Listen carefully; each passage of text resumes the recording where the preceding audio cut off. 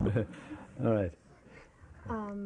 I was hoping to get clarification of the instructions after the first Dharma talk. I was focusing on my breath and started to think about the three gems, the three thorns, I think we could also call them. Yes, good point. And it was real challenging to, I would attend to my breath, and then I started thinking. You want to hit? Sure. I'll keep the... If my voice drops, just wave or come nearer. You can clip it on you if you like. I would attend to my breath and then start thinking about, relationships. That lit up for me. But then I went into this whole story about the relationships, and I bring my mind back to my breath. And I think, well, that's too loaded, so I'll go to work. And so I went to work, and, same thing, same story. And how does one... Right. You got two? Yeah. All right. How does one use that as a method of inquiry and not get caught up in our stories? Right. Before I answer, or try to answer, naturally enough, I'm a little curious. So, do you want to say any of the story? just a question. You can say no. Well, I think it's... what's the story? Challenges in relationships, some of my female friends that I've been struggling with. And so I would go off in the little story about that and then... All right, probably come back. The period of the meditation after, which you asked about, after the opening talk, in fact had a twofold purpose to it. One is for calmness, being present, being here and now, being grounded as much as possible, and using posture and breathing to establish ourselves in the present. Along with the basic question which I put out, and namely, I can't remember the exact wording, but what area, or in terms of the three thorns, as you what area in those areas needs attending to or needs understanding about. So sometimes there is the purposeful intention to move towards something, to attend to it. And easily, of course, and very quickly, the storyline breaks. Not for everybody. And with the storyline it goes, the actual content and the detail. Women friends, some areas there, and the story becomes the main attraction for the self, for the I. I and my friends, I and the women, some women that I know, or whatever. There. Once we get caught in the story, then, as you said appropriately, it is a matter of coming back to the original moment, the here and now there. The story is secondary to the pattern which feeds it. What's the movement of mind which is going on inwardly? And therefore, what is the wanting which is taking place? And what are the feelings? So if there's difficulty, it's going to be unpleasant feeling, for sure. And then there is something which is generally wanted from the situation. There. Is that wanting from them? Is that wanting from oneself? Or from both? So in the movement that's going on, that's the area which we wish to attend to, and as much as possible, not easy of course, to be clear about. Because in the rush of the inner movement, storyline, description, content, events, they have such an attraction for us and a pull on us, we forget the main thrust of what's going on. Not easy question. Can you say for yourself what the main thrust of the wanting was about? Because it's got to be in there somewhere. I think it's sensing myself as separate, or like not feeling a part of everything else, like I can't always participate in the day-to-day drama. I'm starting to think I'm separate or something. All right, it's important. I just, if I may say, maybe utterly different situation from yours. I was just recently in Israel, and one of the people there said that with that person had two very close friends, and introduced them. They didn't know each other. Those two friends became very, very close. The outcome of which the person who was telling the story felt very, very separated. So sometimes situations arise, many of them, where we see that the movement that's going on actually is separation. Actual or factual. Imagined, perceived, or actual. People withdraw from us, actual. And therefore the movement is all, and the storyline is revolving around the sense of separation. And therefore the uncomfortable feelings with it. And of course, the bigger the gap, the bigger the suffering. The bigger the sense of separation, the stronger the unpleasant feelings that go along with it. So then the mind gets into the storyline about whatever ways and means to make it easier, make it better, etc. All of which requires, of course, the cooperation of the other person. Supposing that person or your friend or person, whoever it is actually taking steps back, and then you have some fear, say, of approaching and finding out what the problem is or whatever. I'm just speculating a bit. The fear from within, the steps back from the other, will actually strengthen the gap, bigger the gap. And therefore that gap, as the poet Rilke says, there can be an infinite gap between us, an infinite separation between us. Can we love this infinite gap even?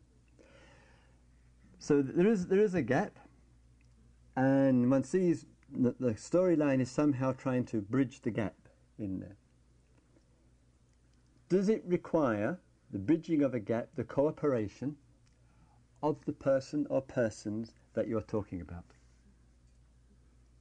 I don't think so, because I think it's mostly my own perception. I think it's an error in my perception. An error? Yeah. All right, so good, that's important. So that we perceive something, we see there's something unsatisfactory in the way I'm looking at this, that I'm making a gap, I'm making a problem, a separation, and the storyline is the outcome. What's the error in the way of looking at this situation, and what's going to be looking at it without an error? What's the error in your way of looking? Maybe a preconceived notion about how I think it should be, and right. Maybe or is, yeah. Is. right, better. Is. Do you want? Let me interrupt. Do you want to say what the preconceived notion is? What's the? You don't have to say. No pressure. What's the idea or notion that's there that's making this gap between yourself and another? In reality, there's no gap. In reality, can't be. We're all in it together. Well, maybe that once you achieve this level of closeness, you should always be able to be that close and get closer and closer, instead of accepting that sometimes you fall back and you get close again. And fair enough. When you say, sometimes it could be an ideal, when I, whatever, change, when I stop my error of perception, when I look in fresh ways, I'll get closer and closer. But what if the person is backpedaling? You take one step forward, she, they, whatever, take one step back, and, well, it's a strange old waltz, isn't it, really? You see what I mean? So without going towards, what would be a different way of looking, and therefore no gap, no separation, without it even moving towards Tada? I guess... No guessing, we can't guess. Permitting it to be what it is, and living with the reality of it. But unless it hurts. Exactly. And since it's unpleasant, we assume it hurts a bit. Oh, yeah, I Right, think that's right. it, yeah. So the reality of it at the moment is there's some gap. There's some preconceived ideas that go along with the situation. One wants to attend more here to feeling life more and perception. How we look at something in which inwardly, in the depths of our being, one feels clear and content with the situation. And trusting out of that will come wise and skillful movement. What will bring a genuine sense of contentment with what is, to bring out of one wise and skillful response to situations, common enough, where we feel a gap between ourselves and somebody else. Well, that's what I'm asking you. Because I don't know. I've got immense confidence that the place where your question came from is the same place where the answer will be. I'm sure it is. Yeah, absolutely, Yeah. of course it is. What would be, if feeling way into it, what would be a change so that we can look at a situation where we feel the gap, and there's plenty of others obviously are waiting for your words of wisdom.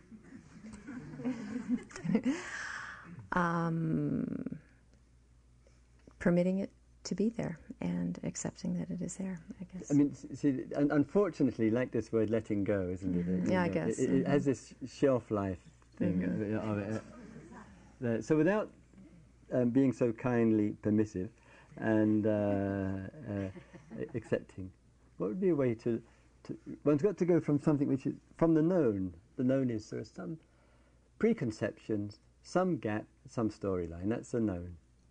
And we've got to dig a little deeper. It's not easy, I appreciate, but to dig which one's going from the known to the unknown. What would be a completely different way of looking at it that mind just wouldn't normally relate to it? Completely differently.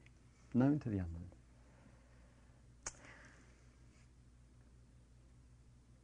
Feeling the pain? No. Door number 3? You've done enough feeling the unpleasant feelings for a lifetime. It's a hard question, and you're in a warm spot, I'm sure. Yeah. What do you do? Okay, let's take it.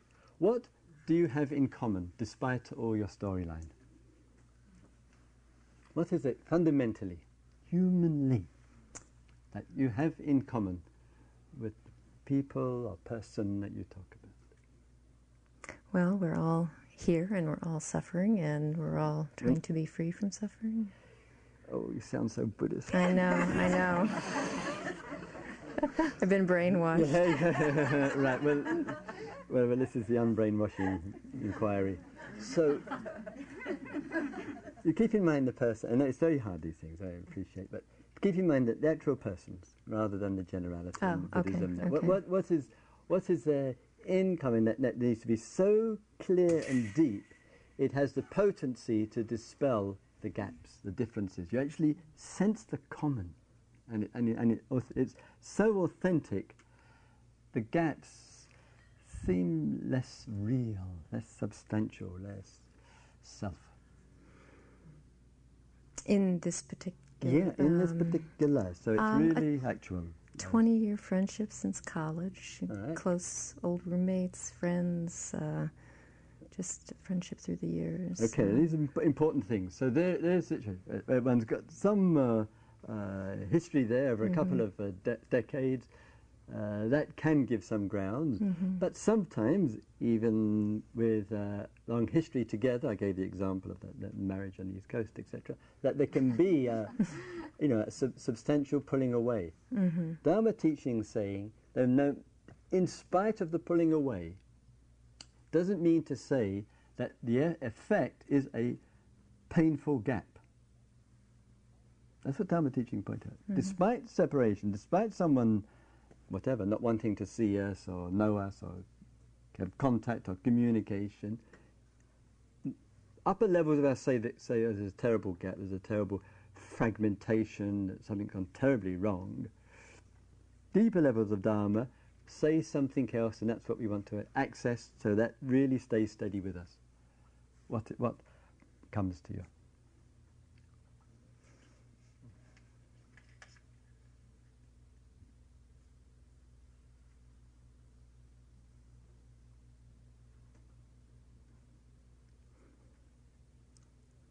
I'm afraid I'm going to get the answer wrong.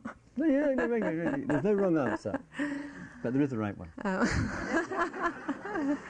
The right one is the one that starts to make the difference. That's the right answer. You've got it there in you. Dig it out. Well, when I get real quiet, and with this one friendship, I see that she's on so many levels going through what we're all going through. Too busy, lovely. family commitments. Okay. All right. Lovely. And she's pulled apart like I'm pulled apart with our commitments. All right. So sometimes we look at ourself, the wants, the needs, the preconceptions, which forms the gap, the way the self has built its view up. One puts one's self aside, therefore, Dharma language, a non-self way of looking. One looks without the vested interest of the self, and in that one begins to give an acknowledgement to her life and all that's embraced in it. And therefore, a little bit more understandably, it may be the effect, the outcome of that is some neglect of her contact, her relationship, and her abiding friendship with you. As you speak, forgetting the self from the non-self way of looking, your recognition of her circumstance, as you speak, where's it coming from in you? Head, heart, depth, in between? Probably heart, some sort of sense of compassion that All right, lovely. That's the important signal. In the compassion towards her, how firm and steady in it that you are unmistakably, unwaveringly clear about the circumstances of her life, like you said, like the circumstances of many of our lives. Quite often the cost is contact and friendship, etc. Nevertheless, there's still a deep connection of perception and understanding which matters. As you speak, how firm and steady is your perception of her situation without any vested interest of the self, the not self-looking? What you're saying to us, which is beautiful and lovely to hear, it's really steady for you. Now, you're not going to slip back into the old whinging.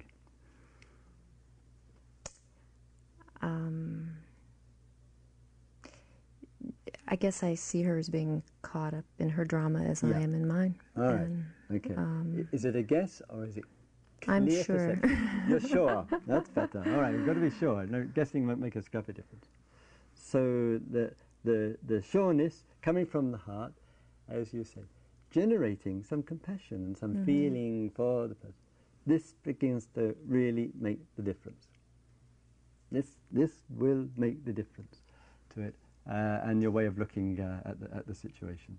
And that's what the Dharma of interconnectedness is reminding us again and again, no matter what. And so, so I have this sort of dialogue with myself then, and that's how I get Can there. you hear over there? A little bit, sorry, a little louder. You have the dialogue with yourself when you're trying to figure out, the relationship, the home, the work. Yeah. And sometimes in these things, and like the example you just gave, the focusing and the willingness to attend to one, therefore to keep the resources and strength and the energies and the focus of the mind to one particular thing and really focus on it, get clear and steady with that, maybe, not necessarily, maybe open up the insight and the other understanding elsewhere. If you keep moving backwards and forwards, then in a way it's some loss of inner resources. So a deeper sense of deep connection where there is some difficulty and the steadiness that goes with it may show itself elsewhere. Okay. Okay, thank you. Thank you. So have 3-4 minutes shared silence. After 3-4 minutes I'll say anyone, and then another person may wish to speak. General principle is the alternating of genders. Easier for you, whichever way you like. And if you want it recorded or not, is that entirely... Doesn't matter. I've been posing this question to my teachers because it's up in my practice right now, and that is, what is the significance of the way that the Dharma is being manifested in Western practice centers, Right. that it doesn't seem to include the diversity of communities that our society actually holds. Yeah, right, right. So, first things first, who are the teachers you've spoken to, and what do you recall they told you? So you want me to name names? Absolutely, why not? I've spoken with Jack. Yeah, Jack Cornfield, I Yes. think most of you know. Mm-hmm. I've tried to speak with Kamala. Mm-hmm. I don't know Kamala very well, but I do know her, yeah. Mm-hmm. I have spoken a little bit with Sharda. Yeah. Mm-hmm. And Arena Weissman, Yeah. Eric Kolveg. Oh, yeah. So, yeah. And there are a couple of ajahns in Thailand that I'm emailing, actually. Oh, yeah. So Oh, good. a little different perspective. And who? Fra Greg Tucko at Wat Umang. Yes, oh, yeah, up in the north. Yeah, Okay. yeah. Good, nice. Right, so you spoke to them, and, you know, a number of people, a number of teachers there. What have they said, or what's the general response you have got about the Dharma? Essentially, is it that Dharma and, to use the term, people of colour? Is that yeah? Okay. Mhm. So, what's the general message, impression, or whatever that you've got? It's been an interesting progression. The initial response usually is about my individual practice. Is it? Yes, it's usually about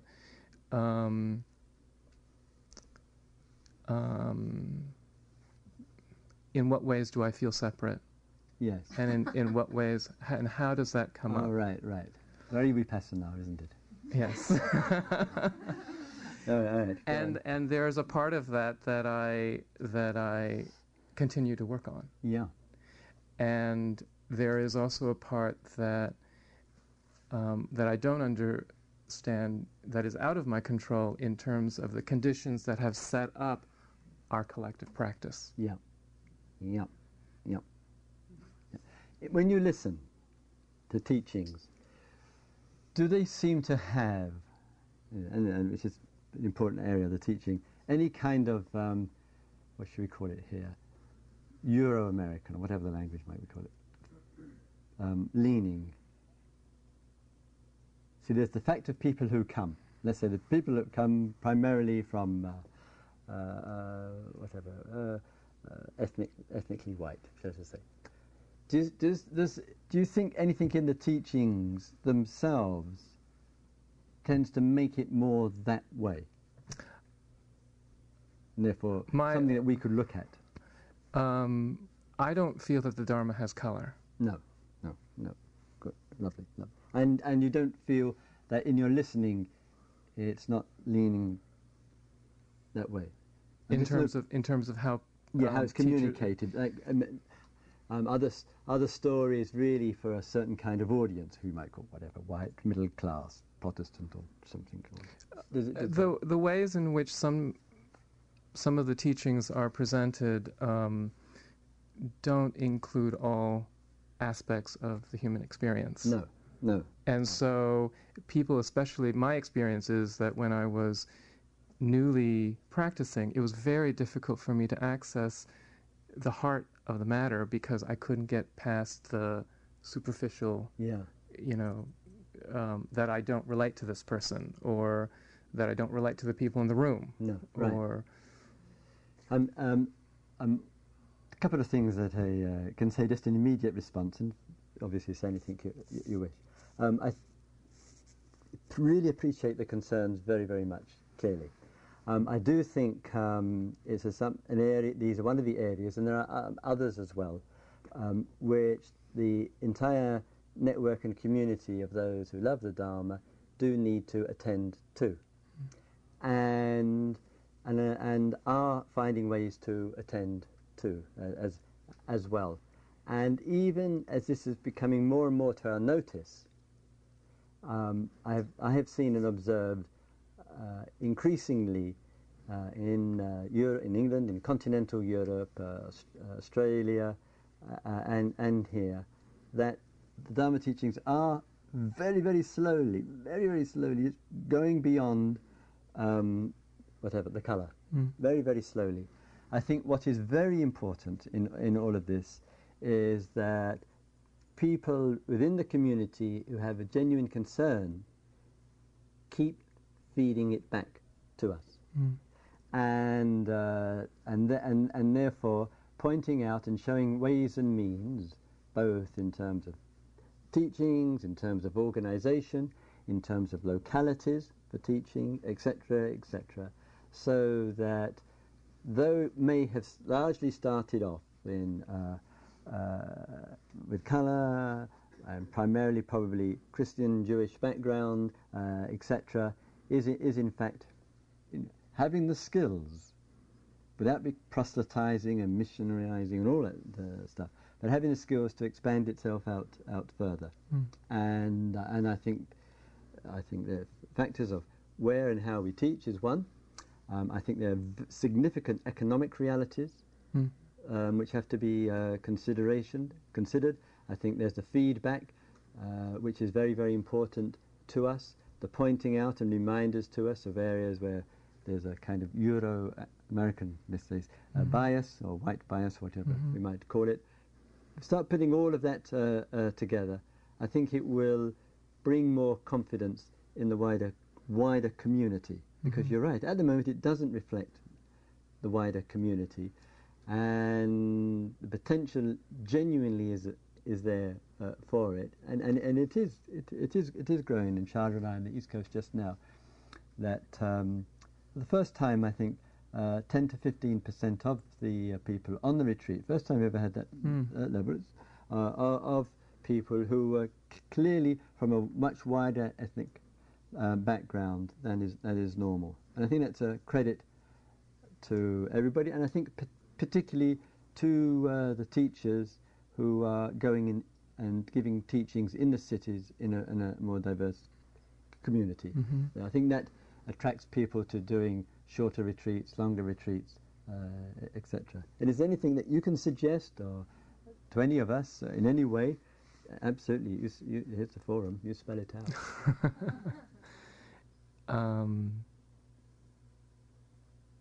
Well, actually, I'm going to be in correspondence with the board here around this particular issue.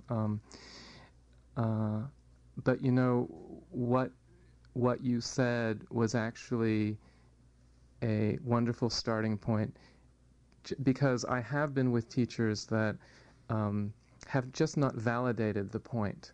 And so it's that much more difficult for me to be present when the issue isn't seen. And then also to realize that as a person of color, I feel that I have my own work to do, because there is an attachment to the victimization which is also not beneficial. And that's what I also see happening with many communities of color, is that we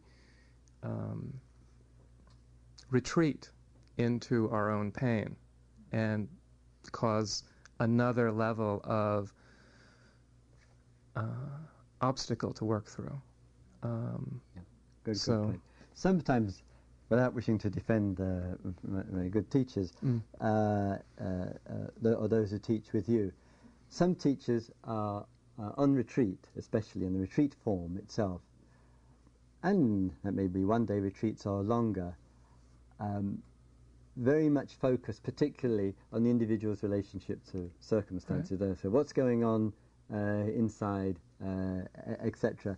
So in some cases you may get that feedback because that's their priority. But there are some of us, and I am definitely in the some of us area, who in retreats, out of retreats, pretty well everything's up for looking at. And sometimes, of course, you know, all of us have to remember, hey, it wasn't Europeans that generated an enlightened wisdom, and it's coming out of Mother India, and the tradition has been held in its good, bad, and ugly phases in various countries of the East over the last 2,500 years, and therefore it genuinely has in its history a wonderfully multi-ethnic tradition, and we have got to make sure that's very clear here as well. And it is a major talking point and discussion point, and I think we genuinely are doing it in our best to nourish and enliven. I think the key is the cities and making it available. Thanks. Thank you.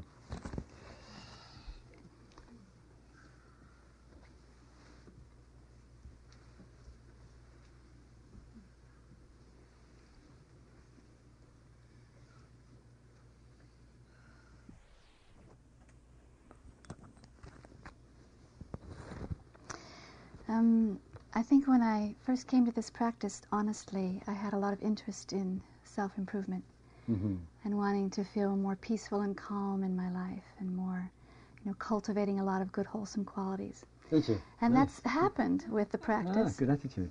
Nice, nice. You should say it again in case somebody's forgotten. More But I peaceful state of mind with more wholesome attitude. She said, that has happened. It's lovely to hear. Go on. Well, I think I've gotten kind of attached to that happening as a result of practice. Is that right? And it's scary to think of, practice isn't just for me. It might be for the truth, It is for the truth. And I even thought about coming up here because I realized I didn't necessarily want my whole view disturbed. And I thought if I talk to you like this, it might get disturbed. It will. Yes. So I'm wrestling with this All right. So, skewing the Dharma for my own benefit. The awareness is wonderful, and good faith. Keep faith with it. How long have you been involved? Give us a little history. How long have you been involved in exposure to Dharma, and what expressions and form? What have you done? Seriously, here at Spirit Rock for 2 years. All right, good. Regular classes and retreats and day-longs. Okay. And before that, just a smattering of reading and classes. Okay, so sometimes the reading for many people is an open step, an open doorway. I was just, if I may say, just having a meeting in Boston with Shambhala Publishers, who very kindly published a number of the books of the teachers there in the excellent bookshop, which I have to recommend to you over in the corner there, and then from that with more practice, and of course one's experiences as well with life. Much of what is said one knows already. It's just a matter of being clear, reminded about it, etc. So then you developed the practices, more contentment in one's life, more wholesome way of living, wholesome Buddhist word here, of course, there, and then very easily, too easily, that the ego, the I, can come in and start getting attached to these qualities there. And then one is aware of it. What tells you? What's the signal to you of attachment, rather than, say, appreciation or connection with or knowing of what, that it's an attachment is going on to these qualities of heart and mind? I think I get more interested or more focused on the manifestations and the identifications than I do on the actual experience. That might open me up to a completely different direction.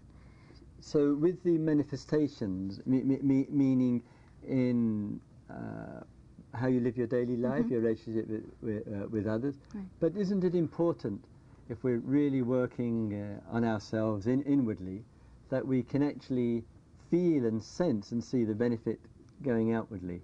Isn't it important to, hey, as you said earlier, the Dharma is working. It's actually bringing about fresh new ways or more sustainable ways of wise living. Yes, I do think that happens. And then I seem to get more attached to the idea of self and quite frightened of the idea of non-self. All right. So forget the... Oh, it's a bit hard, I just spoke about it, but forget the non-self just for a moment. For a moment. Feeling frightened about or frightened of is the self at work itself. Hmm? Yes, I agree with that. Yeah, absolutely. So, so the self arises and says, I am frightened of non-frightenment. The self is frightened.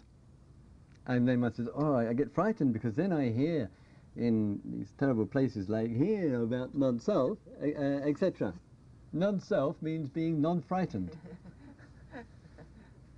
That's all. Means non-attachment. It means non-clinging. This is non-self. Sometimes that's hard to step out and trust that. Why? Why would you want to trust being frightened more?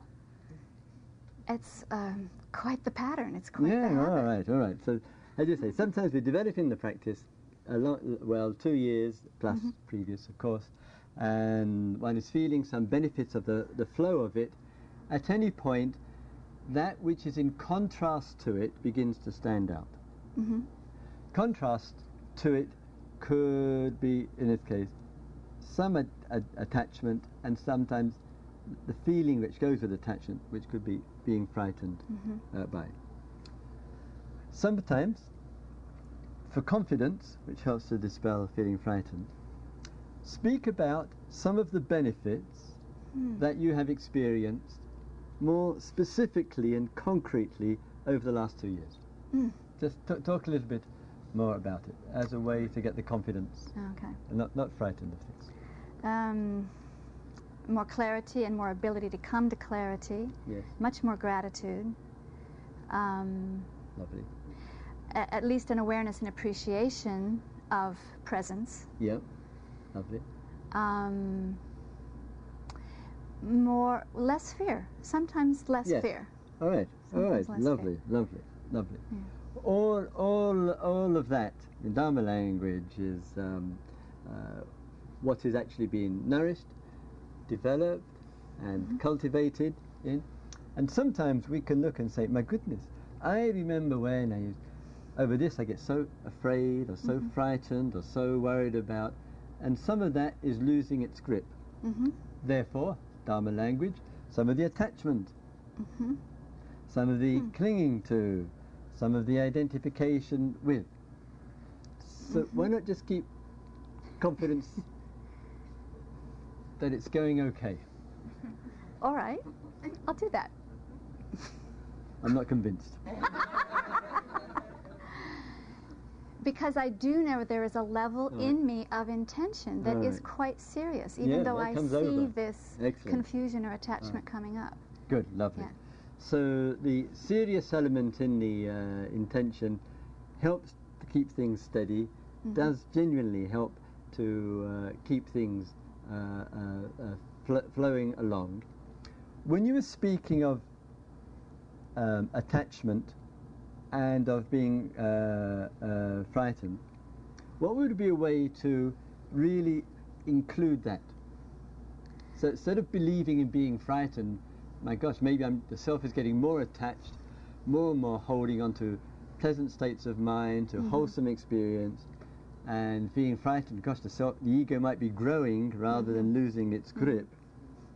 What would be a way to really, instead of viewing that with as any belief or as any reality, really including that fear or those attachments to those views into the practice? How do you really say, okay, I see this is going on in me, happens easily enough, others express the same concern, and ego can build on the wholesome, and then then we end up as self-righteous, thinking that we're pure and everybody else is in the pits, and holier than thou. And the holier than thou people are, they're extremely difficult, as we know. etc., etc. So sometimes the ego can take a grip and attach to certain qualities and states of mind. How can you bring in greater interest, look at any attachment, that means the building up of the self, the I, and any frighten about what might happen in the future? Here's what I've been trying lately. Yeah, all right, good. On the suggestion of a teacher here at Spirit Rock, actually. Who is? Howie Cohn. Oh yeah, Howie, yeah, good, nice. So I was asking about fear. Yeah. And I wake up frightened in the morning, and usually the way I would cope with that is pull together all my parts of my ego, remembering this part of my life and that part of my life and that part of my life, and everything's okay, and then I would get out of bed. So he suggested instead, forget all that, and just feel the fear. Right. So I've been doing that. I wake up in the morning, and without a label, without a story, I just feel the body sensations, often surprised how quickly it shifts. Yeah. And so I seem to be able to experience the fear and move differently without having to pull the ego in to cope. Excellent. This has been going on for about a week. All right. All right. Long enough. So, as you say, sometimes the old methodology, which is, we feel fear, it goes in different directions, so the self comes in and tries to pull it all together. Right. And of course, putting it all together is just the recipe for it all being blown apart again. Right. So, as Howie said, there is fear. How will you know, as I was speaking with the other gentleman earlier on, the difference between fear and unpleasant body sensations? What's one and what's the other, and or mental sensations, mental feelings? How will you distinguish between one and the other? The body sensations just seem to be fairly simple. All right. And there's no story, there's no label, there's nothing more happens. All right. They're just sensations. All right. Why? It's true. So, as Harry suggested, going to the fear, getting underneath it, may just be some old sensations coming out of the body. Yeah. Why on earth should you wake up like that in beautiful mornings? Why in the morning? I have no idea. It's just there before I wake up. That's what I wake up to. Right. What's happening when you go to bed and the previous day? Since it's an effect of something. What's going on that you got the mind's made a pattern of waking up with some fear, and therefore it seems a pity to have to attend to it. Far easier to wake up happy, isn't it? Right. So what do you think might be the effect of? And you may not know, but I'm just curious. I'm a bit stumped, because actually in my life and when I go to bed, I'm usually feeling pretty happy and pretty calm. Right. So the fear in the morning feels like it's very archaic. It just comes out of not my life now. Right. So does that which feels archaic, quite true, which comes out of your life now, does it seem to be influencing the day? It would if I got up in that state. So that's why I'm trying to work with it before I get up. Right. So for fear to be fear, it must have some influence upon. That's what we call fear. For fear to be fear, must have. So there can be fear of losing what one has, fear of not getting what we want, or whatever, fear of something happening in the future, or whatever it might be. Right. So fear's got maybe fear of not knowing, fear of the unknown, etc. We can't identify what it is. But fear has to have a relationship to something. Okay. If it's just body sensations that you can pick up on, like we were saying earlier, then the body sensations will just be body sensations, and not have any relationship to the day, and therefore the relationship to the body sensations is, as you pointed out, probably a little bit of the old, a little bit of stored up stuff from about 10 lifetimes back through the old genetic system, having a little outpouring before breakfast. That sounds right. And it may be inappropriate to give it the authority of those sensations of calling it fear. Yes. If it has no influence in the day whatsoever, you can see, look at the day, say, well, the day's pretty good, feel pretty happy, practice of living is going on, and end of the day feels pretty good. Then one can say, what woke up in the morning, it was not with fear. Fear has to have its tangible manifestation in the known or in the direct unknown. You know, I think I've spent a lot of time connecting those body sensations, trying to find the right fear to connect them to, because then if I had the right fear, I could solve it. Yes, hopeless. Absolutely hopeless this way. Right. Yeah, so the mind comes in, wants to organize. So one way it does it, as you pointed out earlier, is to get this together with this, link this fear with this, that with that, yesterday with today or tomorrow, or whatever. And all that's going on may have nothing to do with anything. Right. It's a kind of, entertainment before you pull your duvet off or something, painful one.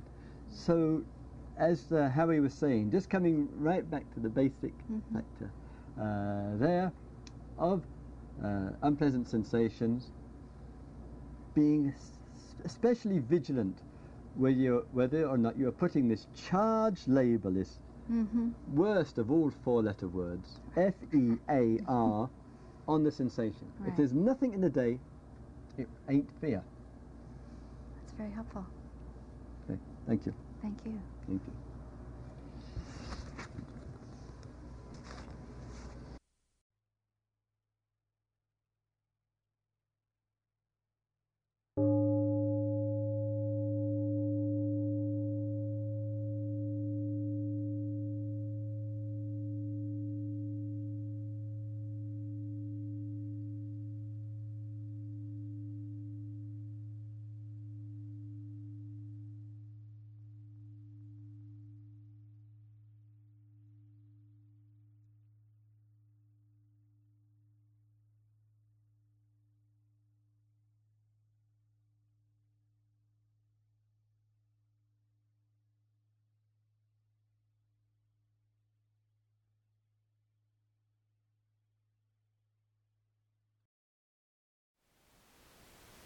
Thank you for listening. To learn how you can support the teachers and Dharma Seed, please visit dharmaseed.org/donate.